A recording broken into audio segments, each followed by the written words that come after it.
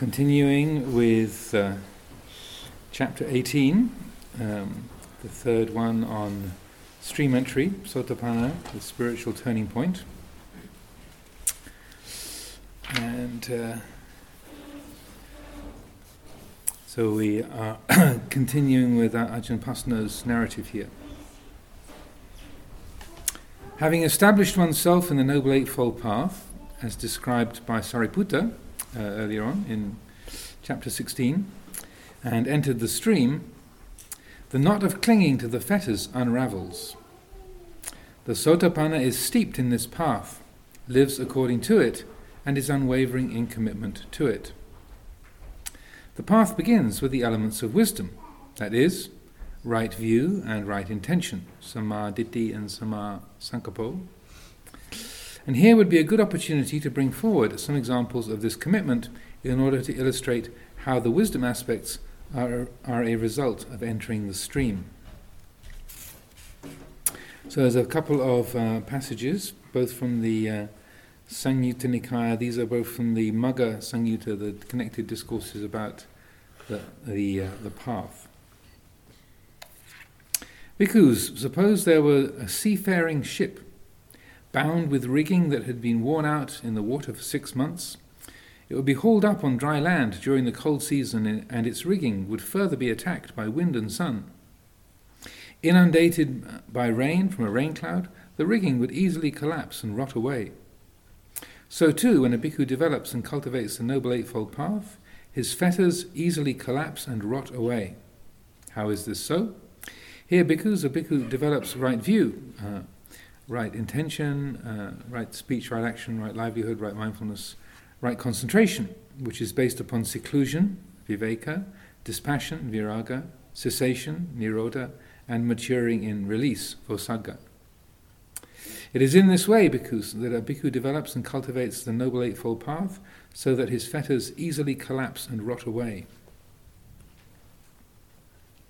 And then the next sutta, again from the same section. Bhikkhus, suppose there is a guest house. People come from the east, west, north and south and lodge there. Katyas, Brahmins, Vaisas and Suddhas, so the warrior nobles, Brahmins, the merchants and the artisans, come and lodge there. So too, when a bhikkhu develops and cultivates the Noble Eightfold Path, he fully understands by direct knowledge those things that are to be fully understood by direct knowledge. He abandons by direct knowledge those things that are to be abandoned by direct knowledge. He realizes by direct knowledge those things that are to be realized by direct knowledge. And he develops by direct knowledge those things that are to be developed by direct knowledge. So you have 4 things there. So you have understanding, abandoning, realizing, and developing. So there's the 4 different modes. And what bhikkhus are the things to be fully understood by direct knowledge? It should be said, the 5 aggregates subject to clinging. What 5? The form aggregate subject to clinging. Feeling, perception, mental formations. The consciousness aggregate subject to clinging. These are the things to be fully understood by direct knowledge. And what bhikkhus are the things to be abandoned by direct knowledge? Ignorance, avijja, and craving for existence, bhava tanha. These are the things to be abandoned by direct knowledge. And what bhikkhus are the things to be realized by direct knowledge? True knowledge and liberation, so that's vijja and vimutti. These are the things to be realized by direct knowledge. And what bhikkhus are the things to be developed by direct knowledge? Serenity and insight, samatha and vipassana. These are the things to be developed by direct knowledge. And how is it, bhikkhus, that when a bhikkhu develops and cultivates the Noble Eightfold Path, he fully understands by direct knowledge those things that are to be fully understood by direct knowledge, and he develops by direct knowledge those things that are to be developed by direct knowledge. Here, bhikkhus, a bhikkhu develops right view, right intention, right speech, right action, right livelihood, right mindfulness, right concentration. Right effort, right mindfulness, right concentration, which is based upon seclusion, dispassion, and cessation, maturing in release.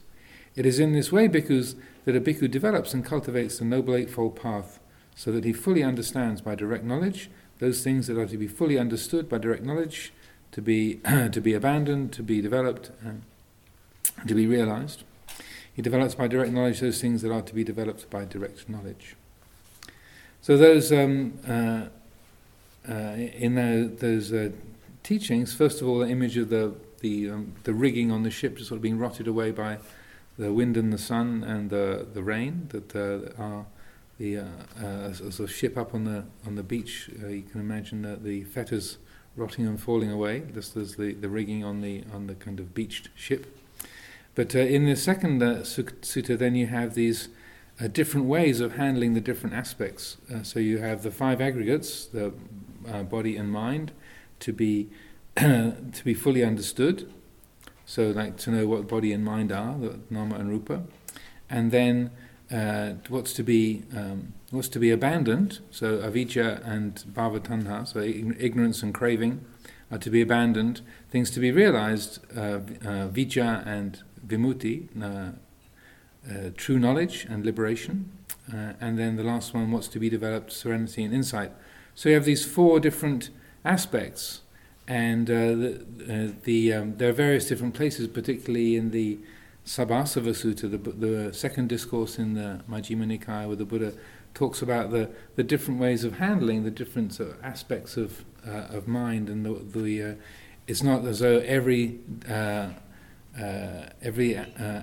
aspect of our experience has to be handled in the same way, but there's different modes. Just like in the kitchen, you have you use a knife to chop carrots with,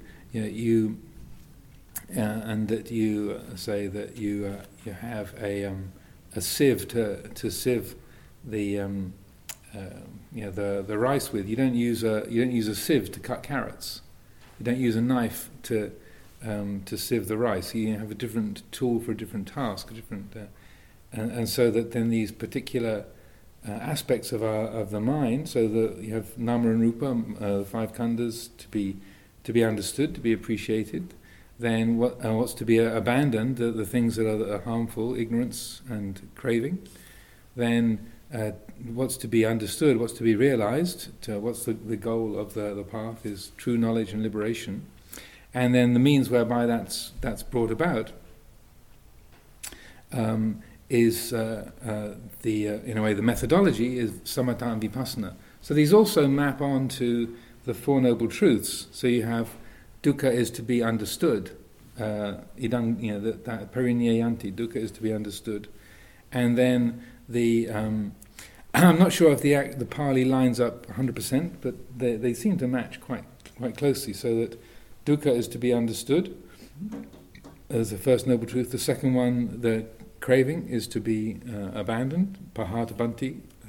Then what's to be realized, sachikata bhanti, true knowledge and liberation. And then what's to be developed, bhaveta bhanti, as we chant very regularly in the Dhammacakka Sutta, is samatha and vipassana. So it's a kind of it's one of those ways, one of the instances where you can take one particular set of the teachings and map them on to another. So you have, rather than dukkha being understood, you have the five khandhas being understood.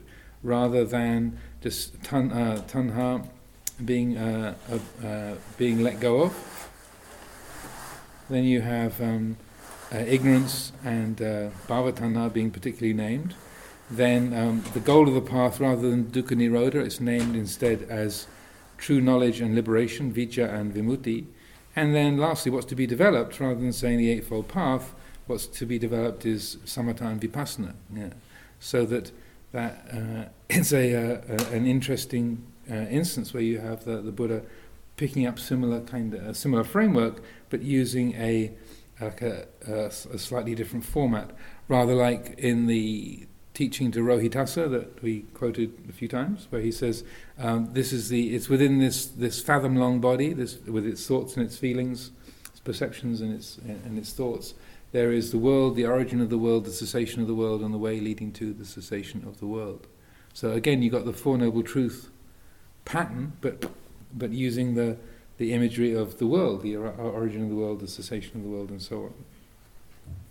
There's also a similar resonance in another of the discourses in the middle length sayings, the Majjhima Nikaya, the greater discourse of questions and answers. So that's the dialogue between Venerable Sariputta and Venerable Mahakotita, I think. Venerable Sariputta is talking about the five khandhas, and Mahakotita is asked, feeling, perception, and consciousness, are they conjoined or are they disjoined? Are they separate things or are they connected? And then Venerable Sariputta says they are conjoined, they are not disjoined, because that which we feel, we perceive, that which we perceive, we cognize. So you can't entirely divide them up from each other. But then he makes being Venerable Sariputta, he's very precise, and so he makes this particular point saying, but there is a difference between consciousness, say in understanding or in reflecting on those things. He said, and talking about the development of wisdom, he says there is a difference between wisdom and consciousness. Wisdom is to be developed, consciousness is to be understood. So if you want to look that up yourself, that's in Sutta number 43, that's the Mahavedalla Sutta in the middle length discourses. So the wisdom is to be developed, consciousness is to be fully understood. The following sutta is somewhat similar to previous ones. Its primary distinction is its description of the Sotapanna as one who lives with refuges in the Buddha, Dhamma and Sangha, firmly established, but has generosity as the other defining characteristic intrinsic within the heart. So rather than talking about sila, it talks about generosity. The sutta starts with the Buddha in conversation with some chamberlains who have proclaimed their devotion to him, as well as their sadness at seeing him leave for a walking tour and their gladness at his return. A discussion of the difficulties of living in the world then ensues. So a chamberlain is someone who works in the palace, sort of making everything work, so looking after all the arrangements and ceremonies and the kind of household manager types. It's one who looks after the kind of practical details of life in the palace. So the chamberlains, and this comes from Samyutta Nikaya. This is from the Sotapatti, the connected discourses about stream entry. There's a few fairly long passages in this chapter, so there'll be some long quotations here.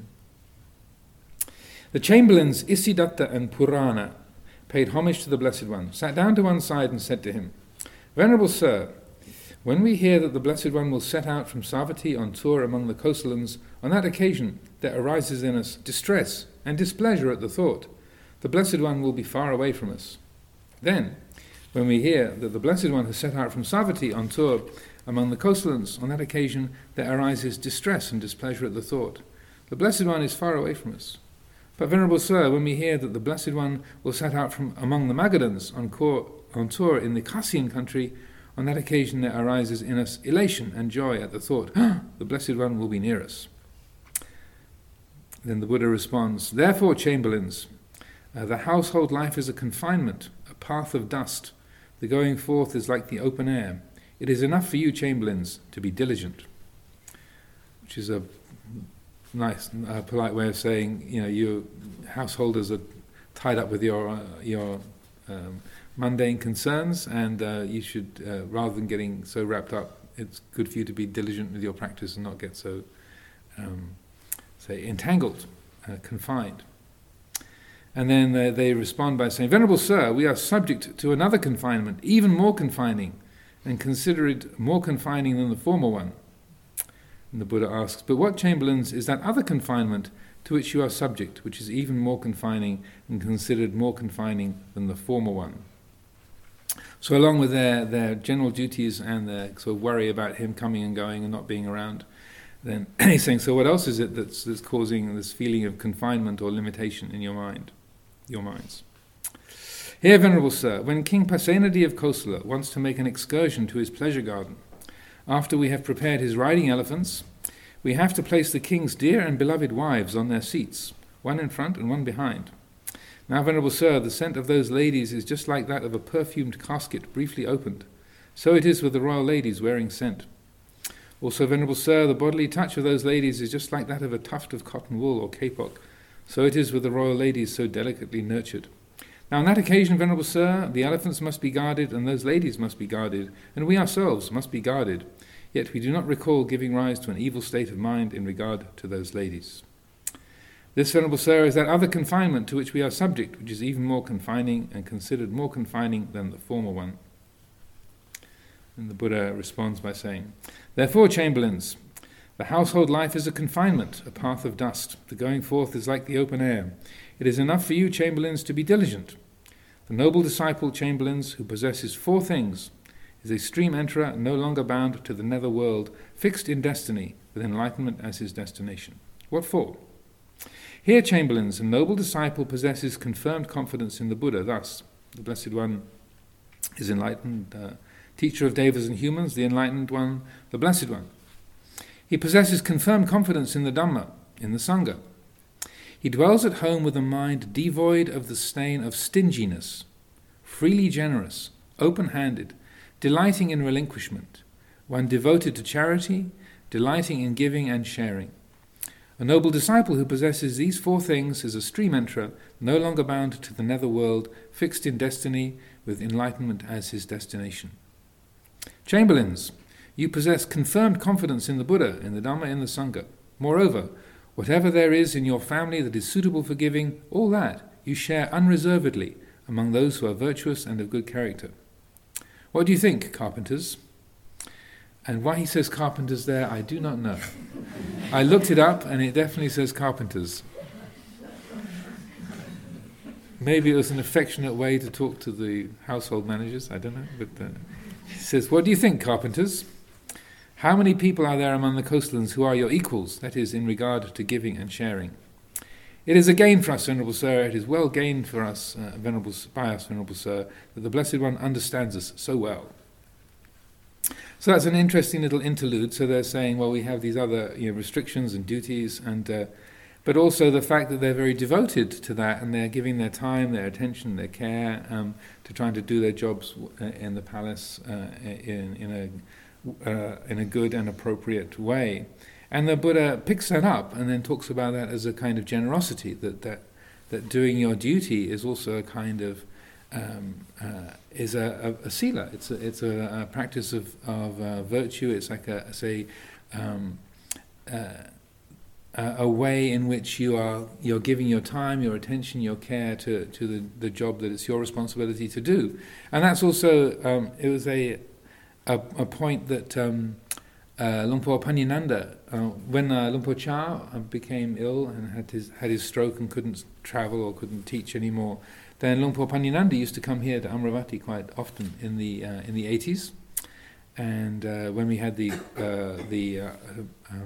opening of Amaravati in 85, and then we had the temple opening in 99, and he was the monk leading those ceremonies. And so he was a very close associate of Ajahn Buddhadasa, but Ajahn Buddhadasa was down in the south of Thailand in Chaya, Surat Thani province, and Lumpur Panyananda was up near Bangkok in Nonthaburi.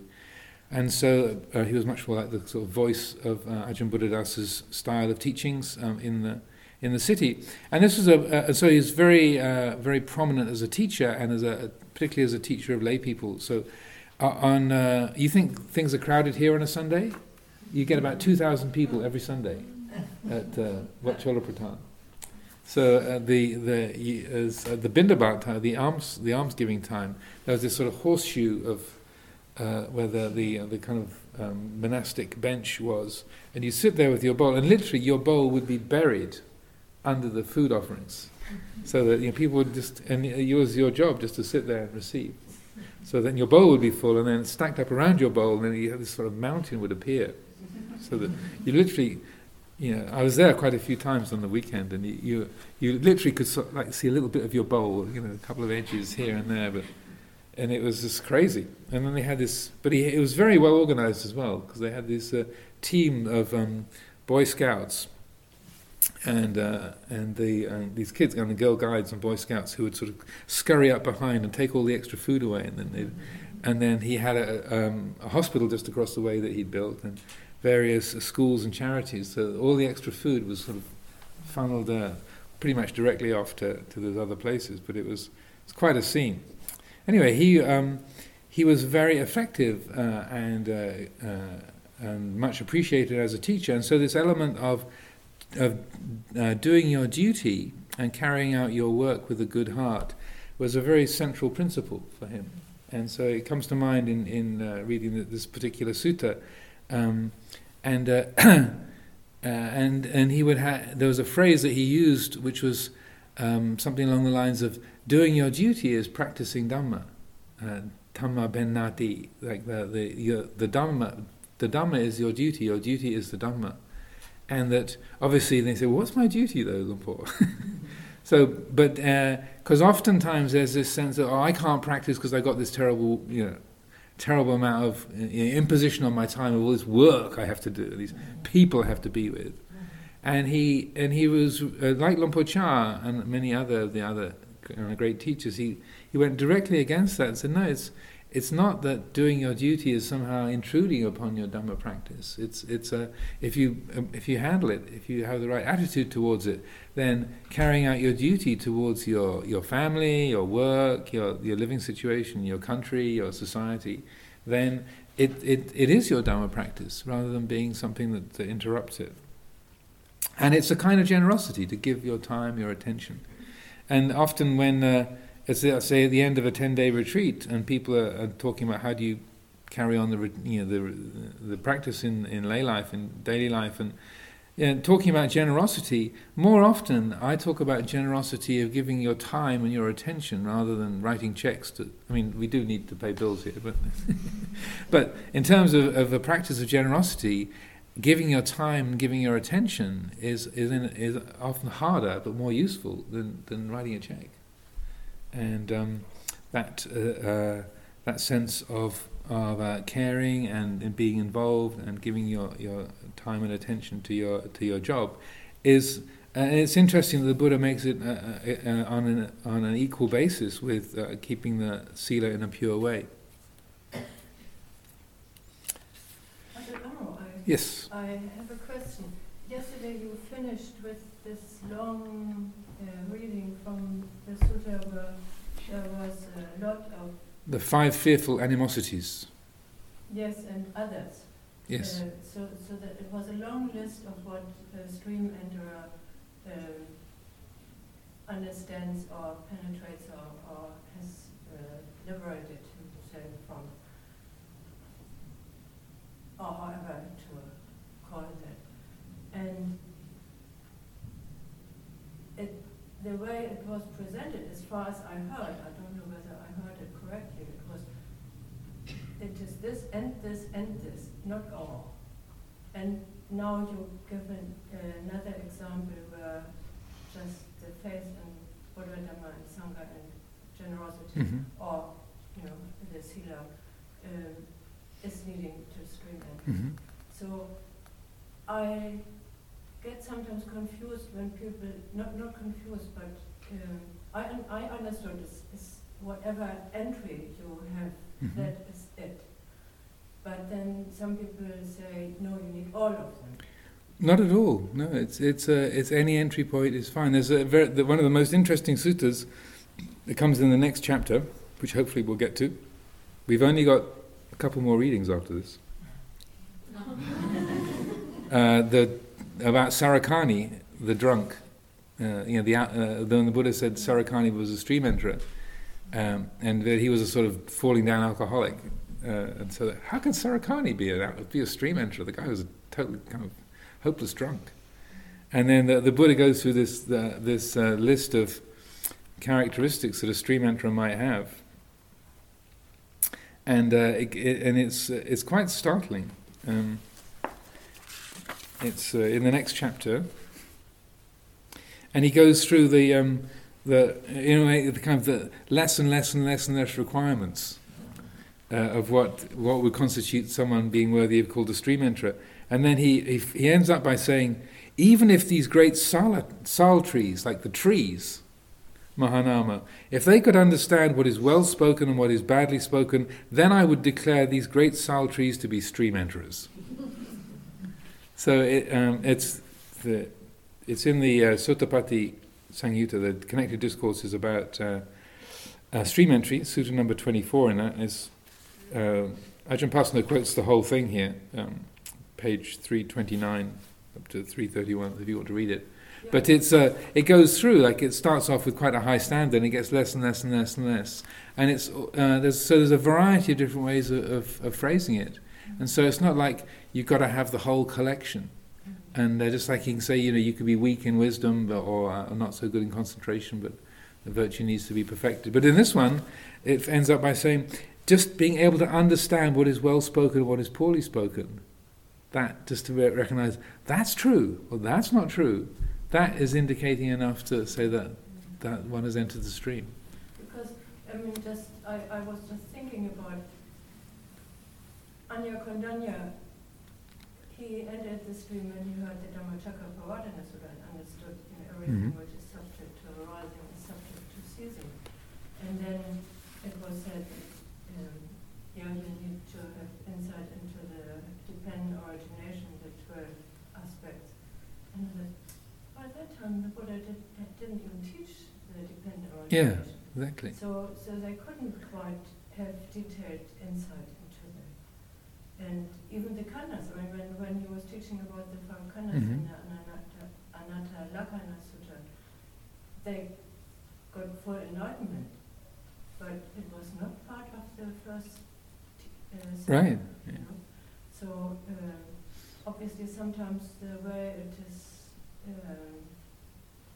drawn together in the suttas sounds much more comprehensive than in other parts of the suttas. Yeah, it's or like when Sariputta became an Arahant, listening to the Buddha giving the talk to Dighanakha. He wasn't even addressing Sariputta, he was just standing behind him, fanning him. So he was like overhearing the Dhamma talk. Well, the Buddha was speaking to Dighanakha, and so that, but yet the insight arose. So there's many different entry points that people can have. But then the fruit of stream entry would be that you do understand bodies, let's say. So then obviously something happens where the vision changes. The attitude changes. It might not be articulated. There's some, I can't name exactly which sutra it is, where there's a person hears the teaching and they have this experience. They say, did I just realize enlightenment? I think I just understood something. What was it that I understood? And they can't actually, something just happened, and they can't articulate it.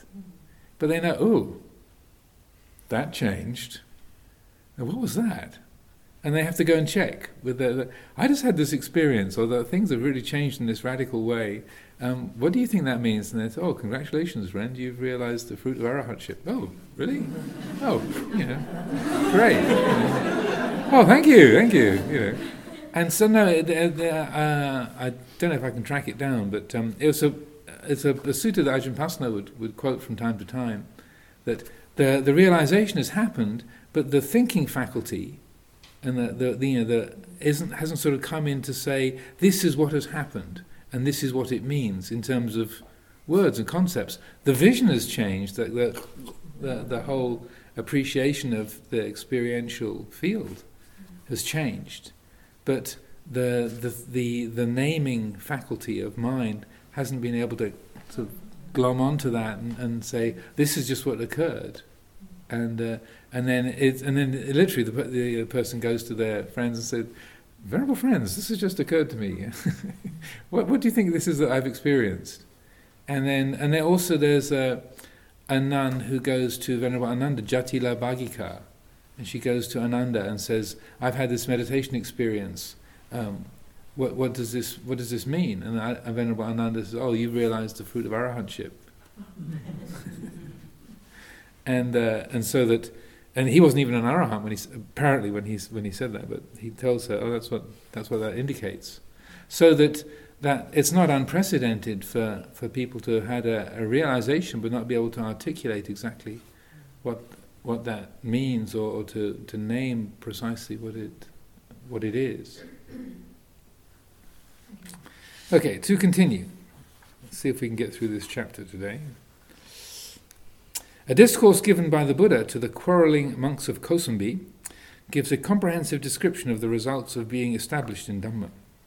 This is a particularly poignant context for the discussion, as problems of disharmony within the Sangha, or in society in general, would be solved if people took the Buddha's advice and realized stream entry. The impact of one's views is not confined to the world of ideas.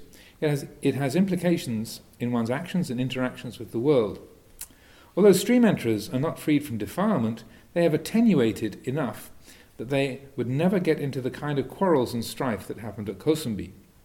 This discourse gives one of the clearest pictures both of what a person aiming at stream entry must wrestle with internally, but also of how one who has entered the stream would interact with the world. This is particularly clear in the Saraniya Dhammas, or memorable qualities, which will be discussed in more detail shortly. So, those of you who are not familiar with the bickering bhikkhus of Kosambi, there was an argument that grew up between two. There was a monk who was a Dhamma expert and a monk who was a Vinaya expert, and the monk who was the Dhamma expert did something that was a minor offence, and then the monk who was the Vinaya expert said, "Did you realise that you committed this offence?" He said, "Yeah, I did that, but I didn't realise it was an offence. Thank you for letting me know." And then the monk who's a Vinaya expert goes off and tells his friends, "This this so-called Dhamma teacher doesn't even know what an offence is and what is not an offence. What kind of a Dhamma teacher is he?" And so then those monks then go to the students of the Dhamma teacher and say, "Ha ha ha! Yeah, you think your Ajahn is so clever and so wise, but he doesn't even know what offence is and what an offence is not." And so that so then he said, "Well, wait a minute. I had this conversation with the Vinaya master, and he's and when they had the initial dialogue, he said, well, if you didn't realise it an offence, if I'm remembering correctly, he said, well, if you didn't realise it was an offence, then you don't. There's no need to confess it. It's negligible." And they said, "Well, before he said it was negligible. It's not. If I didn't realise it was an offence, it's not an offence. And now he says it is an offence. He's a liar." And feelings waxed hot, as it says in the account, that he's a liar, he's a fraud, And so then it turned into this spat. This is the short version. And so this whole faction, this division of factions grew up in the monastery, and they were arguing with each other and blaming each other. And the Buddha was living in the monastery. That has happened at the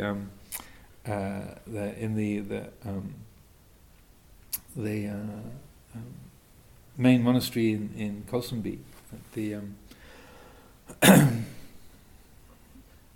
Gositarama in Kosambi, and which was actually one of the very rare monasteries that was inside the city.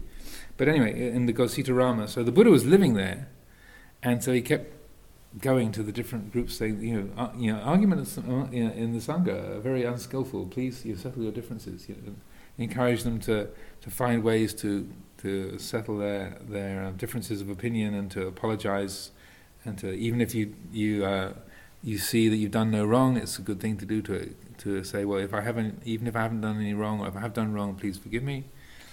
But they carry on with their argument, and eventually one of them, after the Buddha tries many times to get them to drop it and to re-establish harmony, one of the monks says to the Buddha, "Please, Venerable Sir, you just abide at ease. We'll look after this. Like, Ajahn, please go away, Ajahn. We'll take care of this. Just go back to your kuti and we'll look after it. Just don't bother us." So then the Buddha came to the conclusion: these monks are incorrigible, and so without telling anybody, without taking an attendant, he packed up his bowl and his robes and walked out the next morning, left them. So then the good people of Kosambi, realizing that the Buddha had departed because of the bickering bhikkhus, then they stopped offering alms food to those aforementioned bickering bhikkhus, and that's what got the message through eventually. That if they have a fully enlightened Buddha in their monastery, they wouldn't listen, but when their grumbling bellies are saying, we're not getting any food here, we should do something about this. And so anyway, this comes from the Kosambhiya Sutta, which took place in Kosambi, Gositarama, and it's sutta number 48 of the Majjhima Nikaya. So, and again, he has been talking about the Saraniya Dhammas, the 6 memorable qualities. Of these memorable qualities, the highest, most comprehensive, and most conclusive is this view that is noble and emancipating, and leads the one who practices in accordance with it to the complete destruction of suffering.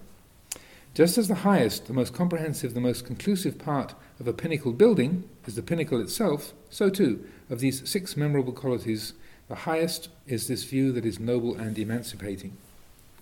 And how does this view, this ditthi, which is noble and emancipating, lead the one who practices in accordance with it to the complete destruction of suffering? Then the Buddha goes into the explanation of this in an extended way. Here a bhikkhu gone to the forest or to the root of a tree or to an empty hut considers thus: is there any obsession unabandoned in myself that might so obsess my mind that I cannot know or see things as they actually are? And an obsession is a gaha, G-A-H-A, gaha. And the word gaha comes from being grabbed by a demon and carried off. So it's being sort of abducted. So like like in the English expression, being carried away, same. So the gaha is like the mind has been carried away by something. I got carried away. Like, yeah, a demon grabbed you and carried you away.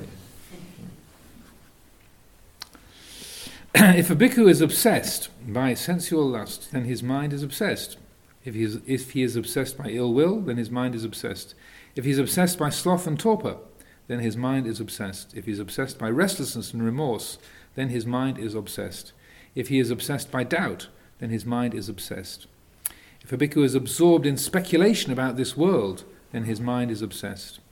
If a bhikkhu is absorbed in speculation about the other world, then his mind is obsessed. If a bhikkhu takes to quarrelling and brawling and is deep in disputes, stabbing others with verbal daggers, then his mind is obsessed. He understands thus: there is no obsession unabandoned in myself that might so obsess my mind that I cannot know and see things as they actually are. My mind is well disposed for awakening to the truths. This is the first knowledge attained by him that is noble, supramundane, not shared by ordinary people. So that you go to your meditation place, your kuti or your room, or to a meditation place and say, is there any obsession that is unabandoned? And then through that set of reflections then comes to the conclusion, there is no obsession unabandoned in myself. Again, a noble disciple considers thus: when I pursue, develop, and cultivate this view, do I obtain internal serenity? Do I obtain stillness? He understands thus: when I pursue, develop, and cultivate this view, I obtain internal serenity. I personally obtain stillness. This is the second knowledge attained by him that is noble, supramundane, not shared by ordinary people. Again, a noble disciple considers thus: is there any other recluse or Brahmin outside the Buddha's dispensation possessed of a view such as I possess? He understands thus: there is no other recluse or Brahmin outside the Buddha's dispensation possessed of a view such as I possess. This is the third knowledge attained by him that is noble, supramundane, and not shared by ordinary people. Again, a noble disciple considers thus: do I possess the character of a person who possesses right view? What is the character of a person who possesses right view? This is the character of a person who possesses right view. Although he may commit some kind of offence for which a means of rehabilitation has been laid down, still he at once confesses, reveals, and discloses it to the teacher or to wise companions in the holy life, and, having done that, he enters upon restraint for the future. Just as a young, tender infant lying prone at once draws back when he puts his hand or his foot on a live coal, like a hot coal, burning piece of wood, so too, that is the character of a person who possesses right view. He understands thus: I possess the character of a person who possesses right view. This is the fourth knowledge attained by him that is noble, supramundane, not shared by ordinary people. Again, a noble disciple considers thus: do I possess the character of a person who possesses right view? What is the character of a person who possesses right view? This is the character of a person who possesses right view. Although he may be active in various matters for his companions in the holy life, yet he has a keen regard for training in the higher virtue, training in the higher mind, and training in the higher wisdom. Just as a cow with a new calf, while she grazes, watches her calf, so too, that's the character of a person who possesses right view. He understands thus, I possess the character of a person who possesses right view. This is the fifth knowledge attained by him that is noble, supramundane, not shared by ordinary people. So those two, so if one commits an offence or does something that is inappropriate, then the mind is alert to that, just as a young child would withdraw their hand as soon as they touched a hot coal, automatically, then they would make confession or make recompense for that offensive action or speech. And similarly, if this phrase, though being active in various matters for his companions in the holy life, so if you're the monastery kitchen manager, or you're the secretary for the English Sanghya Trust, or you're the guest nun or the work monk, or you've got some kind of particular duty that is your thing, and that that's your job or your role. Still, if you're practicing wisely, then you're still, even though you're active in various matters for companions in the holy life, yet you still have a keen regard for training in higher virtue, in higher mind and wisdom, so that you don't let your job as the work monk overrule your, not just Indepanya on purpose. I know you're the Chithurst work monk, right? So that you don't let that overshadow the fact that you need to meditate, you need to keep the precepts, and you need to follow the routine and so forth, which it was probably happening in the Buddha's time just as it happens nowadays. Last 2,500 years, various members of monastic communities have got over-obsessed with their particular roles and activities. So then it goes on to say, again, a noble disciple considers thus, do I possess the strength of a person who possesses right view? What is the strength of a person who possesses right view? This is the strength of a person who possesses right view. When the Dhamma and discipline proclaimed by the Tathagata is being taught, he heeds it, gives it attention, engages it with all his mind, hears the Dhamma as with eager ears. He understands thus, I possess the strength of a person who possesses right view. This is the sixth knowledge attained by him that is noble, supramundane, not shared by ordinary people. Again, a noble disciple considers thus, do I possess the strength of a person who possesses right view? What is the strength of a person who possesses right view? This is the strength of a person who possesses right view. When the Dhamma and discipline proclaimed by the Tathagata is being taught, he gains inspiration in the meaning, gains inspiration in the Dhamma, gains gladness connected with the Dhamma. He understands thus, I possess the strength of a person who possesses right view. This is the seventh knowledge attained by him that is noble, supramundane, not shared by ordinary people. When a noble disciple is thus possessed of 7 factors, he has well sought the character for realization of the fruit of stream entry. When a noble disciple is thus possessed of 7 factors, he possesses the fruit of stream entry. As was mentioned above, right view does not just confine itself to having correct ideas and intentions. Conduct is necessarily affected. And the lives of Sotapannas are exemplary. These Saranya Dhammas are standards of conduct by which Sotapannas would tend to live. The term Saranya Dhammas is variously translated as, quote, principles of cordiality, or states of conciliation, or virtues for fraternal living.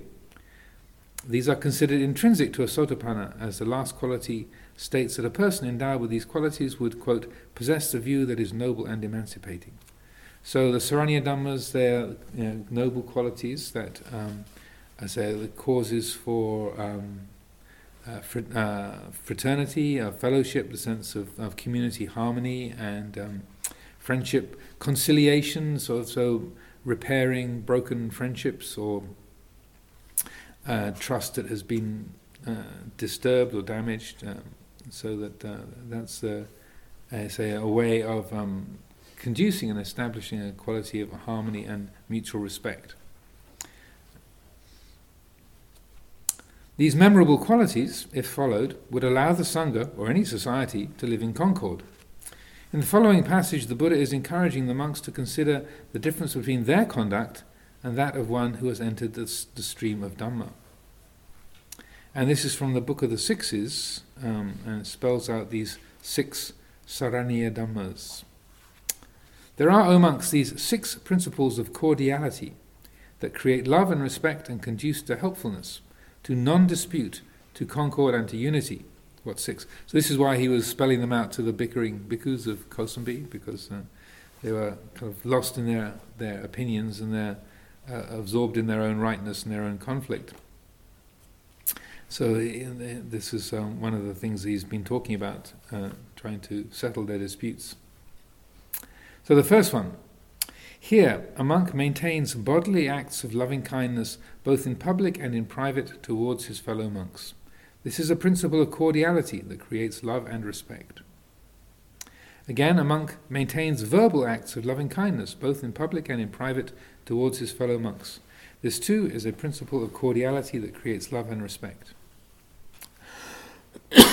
Again, a monk maintains mental acts of loving kindness both in public and in private towards his fellow monks. This too is a principle of cordiality that creates love and respect. So this is acts of loving kindness, words of loving kindness and thoughts, so that even if you're polite, if they, "Oh, good morning, Venerable, how are you today?" and you're being polite verbally, you might think, "That bloody idiot Indapanya, what a fool, can't stand him."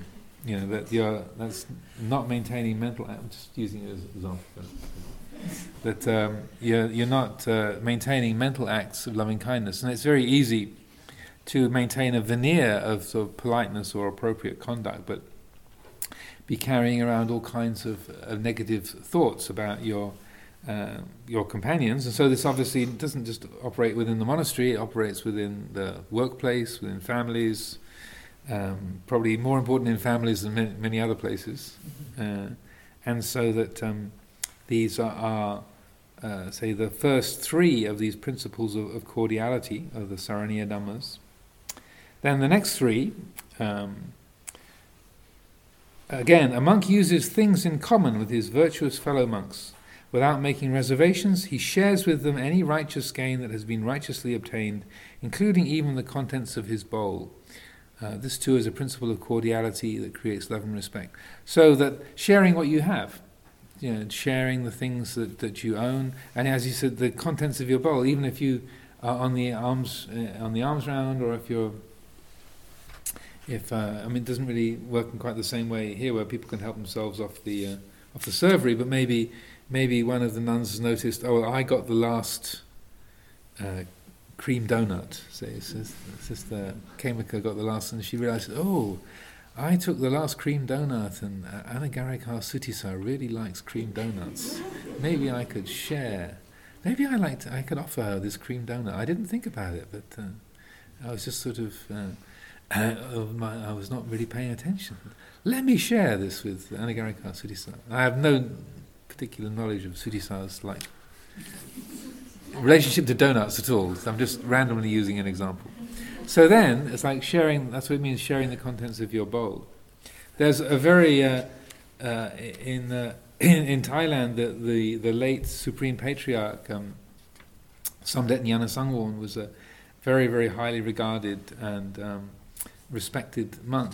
And he lived most of his time in Bangkok, or Wat Bawaniwait, but he had a great respect for forest ajahns, and so that he would often go up into the particularly northeast of Thailand and go and visit various friends and elders of the forest monks. And there's a wonderful picture. And so he's the Supreme Patriarch, and he's gone to visit Ajahn Tate, who was one of Ajahn Mun's disciples. And they're both in their late 80s or 90s.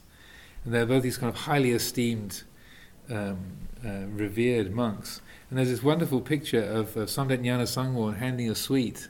They're kind of both of them sitting there with their bowls in front of them, and he's kind of handing a sweet to Ajahn Tate, say, "You didn't get one of these," So they're both these sort of hyper exalted monks, and yet they're still thinking, "Oh, did you get one of these? These are really good."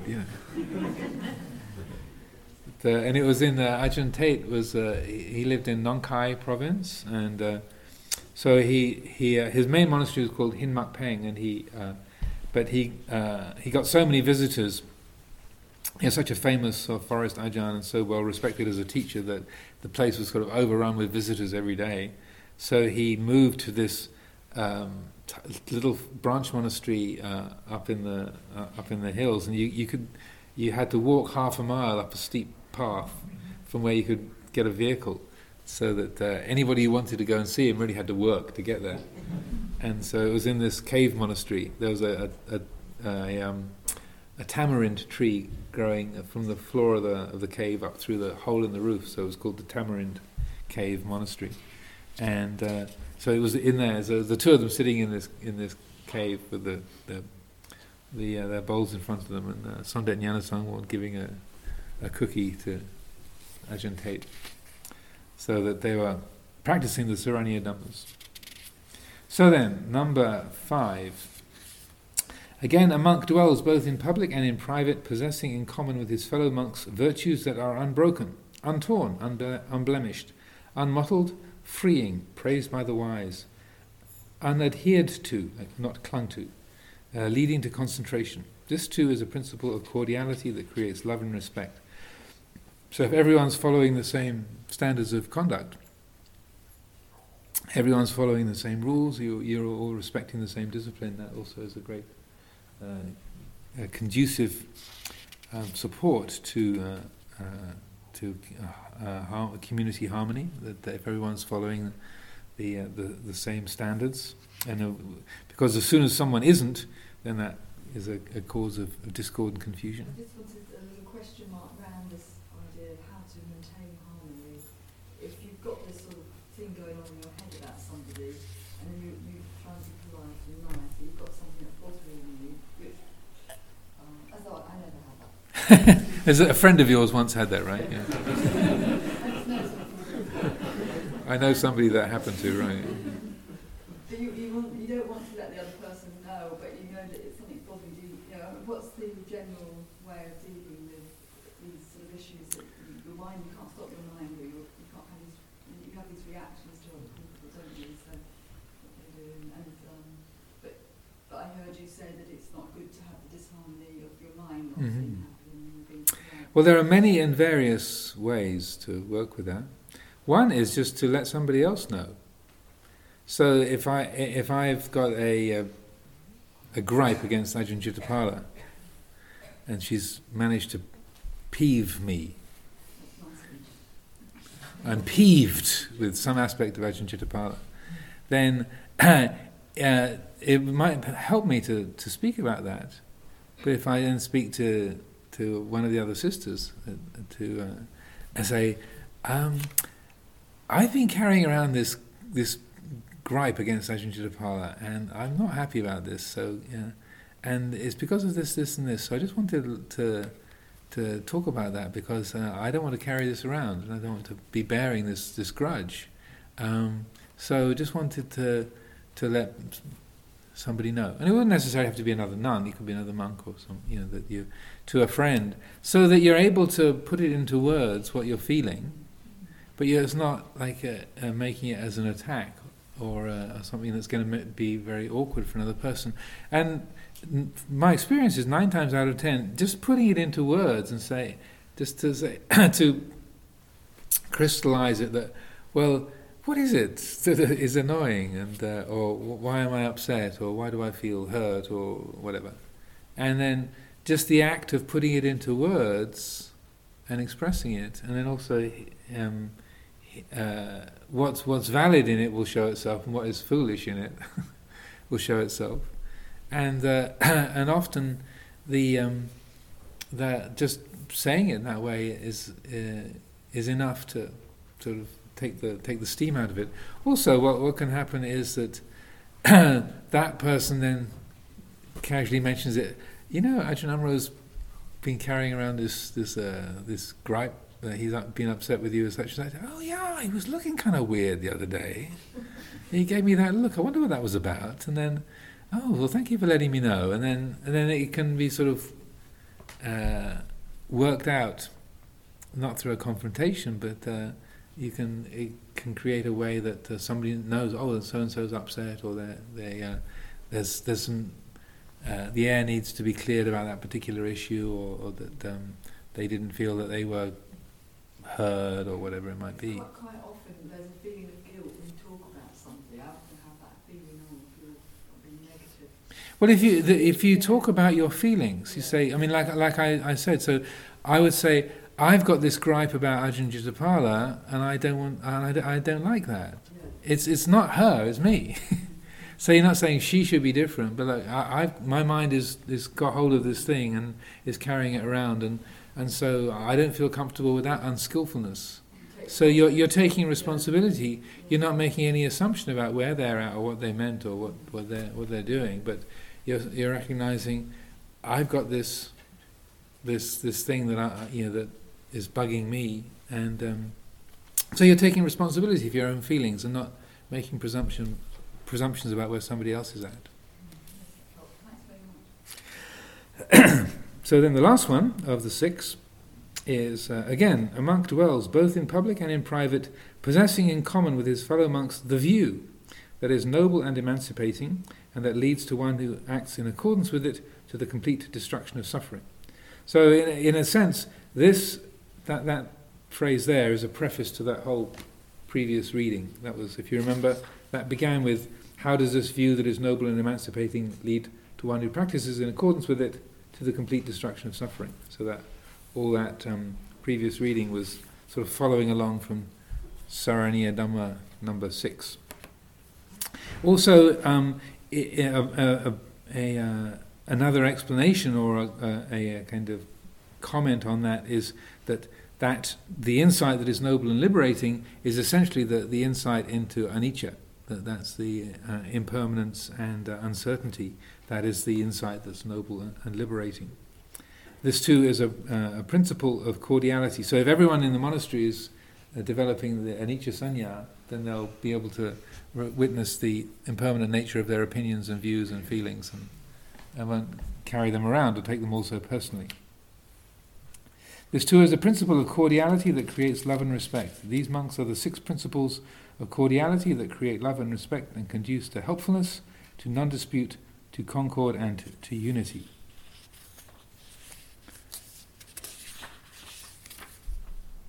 The next example expresses the qualities of a Sotapanna in the negative, i.e., what he or she would avoid entirely. Wrong views of reality and any misconduct which would bring irreversible results, such as rebirth in the lowest realms stemming from these, quote, 5 heinous crimes, unquote. The phrase possessing right view, quote unquote, is a synonym for stream enterer.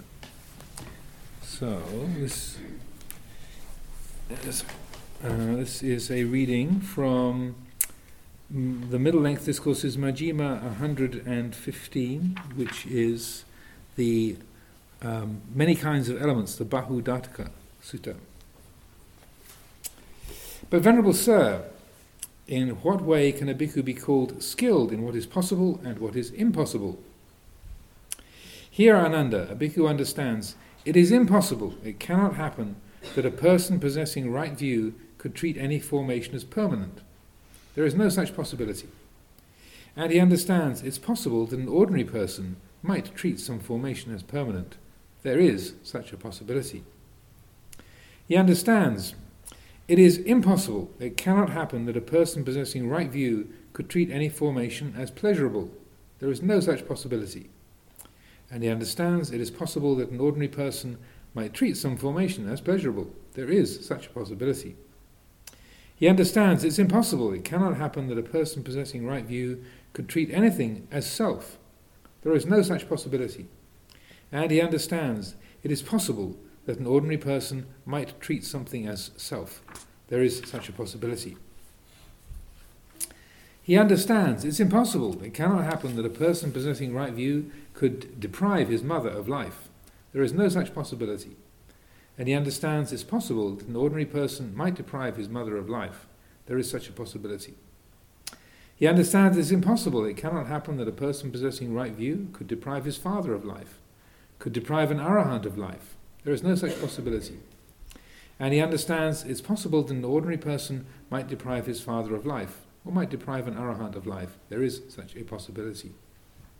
He understands it is impossible, it cannot happen that a person possessing right view could, with a mind of hate, shed a Tathagata's blood. There is no such possibility. And he understands it's possible that an ordinary person might, with a mind of hate, shed a Tathagata's blood. There is such a possibility. He understands it's impossible, it cannot happen that a person possessing right view could cause a schism in the Sangha, like deliberately cause a division in the Sangha, or could acknowledge another teacher. There's no such possibility. And he understands it's possible that an ordinary person might cause a schism in the Sangha, might acknowledge another teacher. There is such a possibility.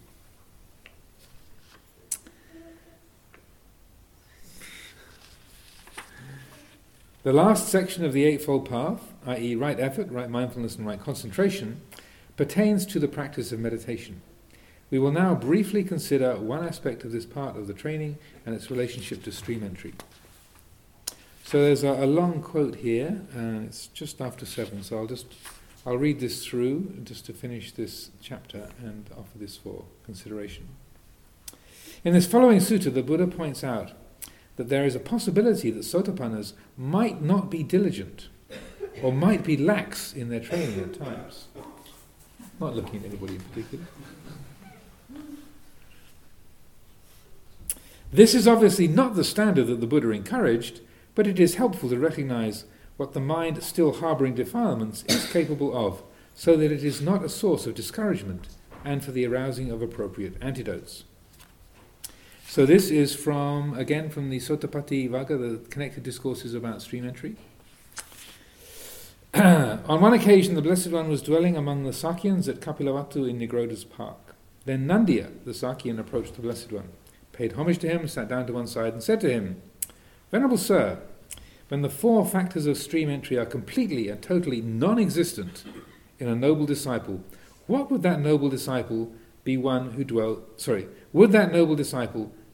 dwells negligently?" Nandiya, I say that one in whom the 4 factors of stream entry are completely and totally absent is an outsider, one who stands in the faction of worldlings, quote unquote. So those 4 factors, that's Sappurisa Sangseva, association with superior people, Dhamma Savana, listening to the true Dhamma, Yoniso Manasikara, wise reflection, and practicing Dhamma in accordance with Dhamma, Dhammanudhamma Patipada. But Nandiya, as to how a noble disciple is one who dwells negligently and one who dwells diligently, listen to that and attend closely. I will speak. Yes, Venerable Sir, Nandiya the Sakyan replied. The Blessed One said this. And how, Nandiya, is a noble disciple one who dwells negligently? Here, Nandiya, a noble disciple possessed of confirmed confidence in the Buddha. Thus, the Blessed One is a teacher of devas and humans, the Enlightened One, the Blessed One. Content with that confirmed confidence in the Buddha, he does not make further effort for solitude by day, nor for seclusion at night. When he dwells thus negligently, there is no gladness. When there's no gladness, there's no rapture. When there's no rapture, there is no tranquility. When there's no tranquility, he dwells in suffering. The mind of one who suffers does not become concentrated. When the mind is not concentrated, phenomena do not become manifest. Because phenomena do not become manifest, he's reckoned as, quote, one who dwells negligently. And then F.L. Woodward's translation of this, in an earlier translation of the Samyutta, he said, Woodward's translation was, owing to the teachings being obscure to him, he is reckoned as one who dwells negligently. Again, Nandiya, a noble disciple possesses confirmed confidence in the Dhamma, in the Sangha, and he possesses virtues dear to the noble ones, unbroken, leading to concentration. Content with those virtues, and so also content with the faith in the Dhamma and the Sangha, content with those virtues dear to the noble ones, he does not make further effort for solitude by day, nor for seclusion at night. When he thus dwells negligently, there is no gladness. Because phenomena do not become manifest, he is reckoned as one who dwells negligently. It is in this way, Nandiya, that a noble disciple who is... it is in this way, Nandiya, that a noble disciple is one who dwells negligently. And how, Nandiya, is a noble disciple one who dwells diligently? Here, Nandiya, a noble disciple possesses confirmed confidence in the Buddha, thus: the Blessed One is teacher of devas and humans, the Enlightened One, the Blessed One. Not content with that confirmed confidence in the Buddha, he makes further effort for solitude by day and for seclusion by night. When he thus dwells diligently, gladness is born. When he is gladdened, rapture is born. When the mind is uplifted by rapture, the body becomes tranquil. One tranquil in body experiences happiness. The mind of one who is happy becomes concentrated. When the mind is concentrated, phenomena become manifest. Because phenomena become manifest, he is reckoned as, quote, one who dwells diligently. Again, Nandiya, a noble disciple possesses confirmed confidence in the Dhamma, in the Sangha, possesses virtues dear to the noble ones unbroken, leading to concentration. Not content with those virtues dear to the noble ones, he makes further effort for solitude by day and for seclusion at night. When he thus dwells diligently, gladness is born, and so on and so forth. Because phenomena become manifest, he is reckoned as, quote, one who dwells diligently. It is in this way, Nandiya, that a noble disciple is one who dwells diligently. And that phrase, phenomena become manifest, that's a different way of saying, understanding the way things are, or the way that that things work, or the understanding is ripening. To complete this section on the relinquishing of the fetters, some leeway will be taken to introduce other aspects of what is let go of, but which do not fall specifically under that category. A passage in the Vinaya states that a Sotapanna relinquishes the 4 agati, the 4 biases or prejudices, wrong courses of behavior or prejudices. These are 1. Chandagati, prejudice caused by love or desire, partiality. 2. Dosagati, prejudice caused by hatred or enmity. 3. Mohagati, prejudice caused by delusion or stupidity. And 4. Bhayagati, prejudice caused by fear. Bhikkhu Bodhi writes in one of his footnotes to the Majjhima Nikaya that the ancient Majjhima commentary says that the stream enterer has abandoned samucheda pahana, abandonment by eradication, has abandoned contempt, a domineering attitude, envy, avarice, deceit and fraud. These are truly important traits of those who have realized Dhamma. The lives of such people are not drawn into the prejudices and biases that would create disharmony and discord in the world and the society in which they live. Then, a very significant sentence he closes the chapter with: a world with more Sotapannas would obviously be a different world from the one we live in today.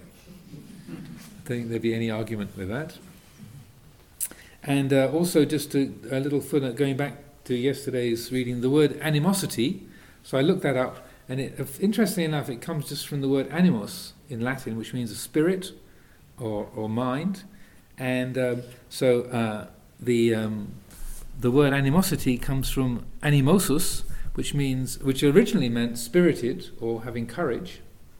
And in the early 17th century, its meaning got tweaked to meaning a kind of strong aversion, and so it's one of those words that it started off meaning something else altogether, but its meaning sort of got transmuted over time. So then this freedom from the agati, from these biases, from desire, aversion, delusion, and fear, is also as he points out, that the stream enterer and other qualities of the stream enterer that results in is one is giving up contempt, domineering attitude, envy, and avarice, which means kind of greediness, and deceit and fraud. So that is the end of chapter 18. We'll close it there for today.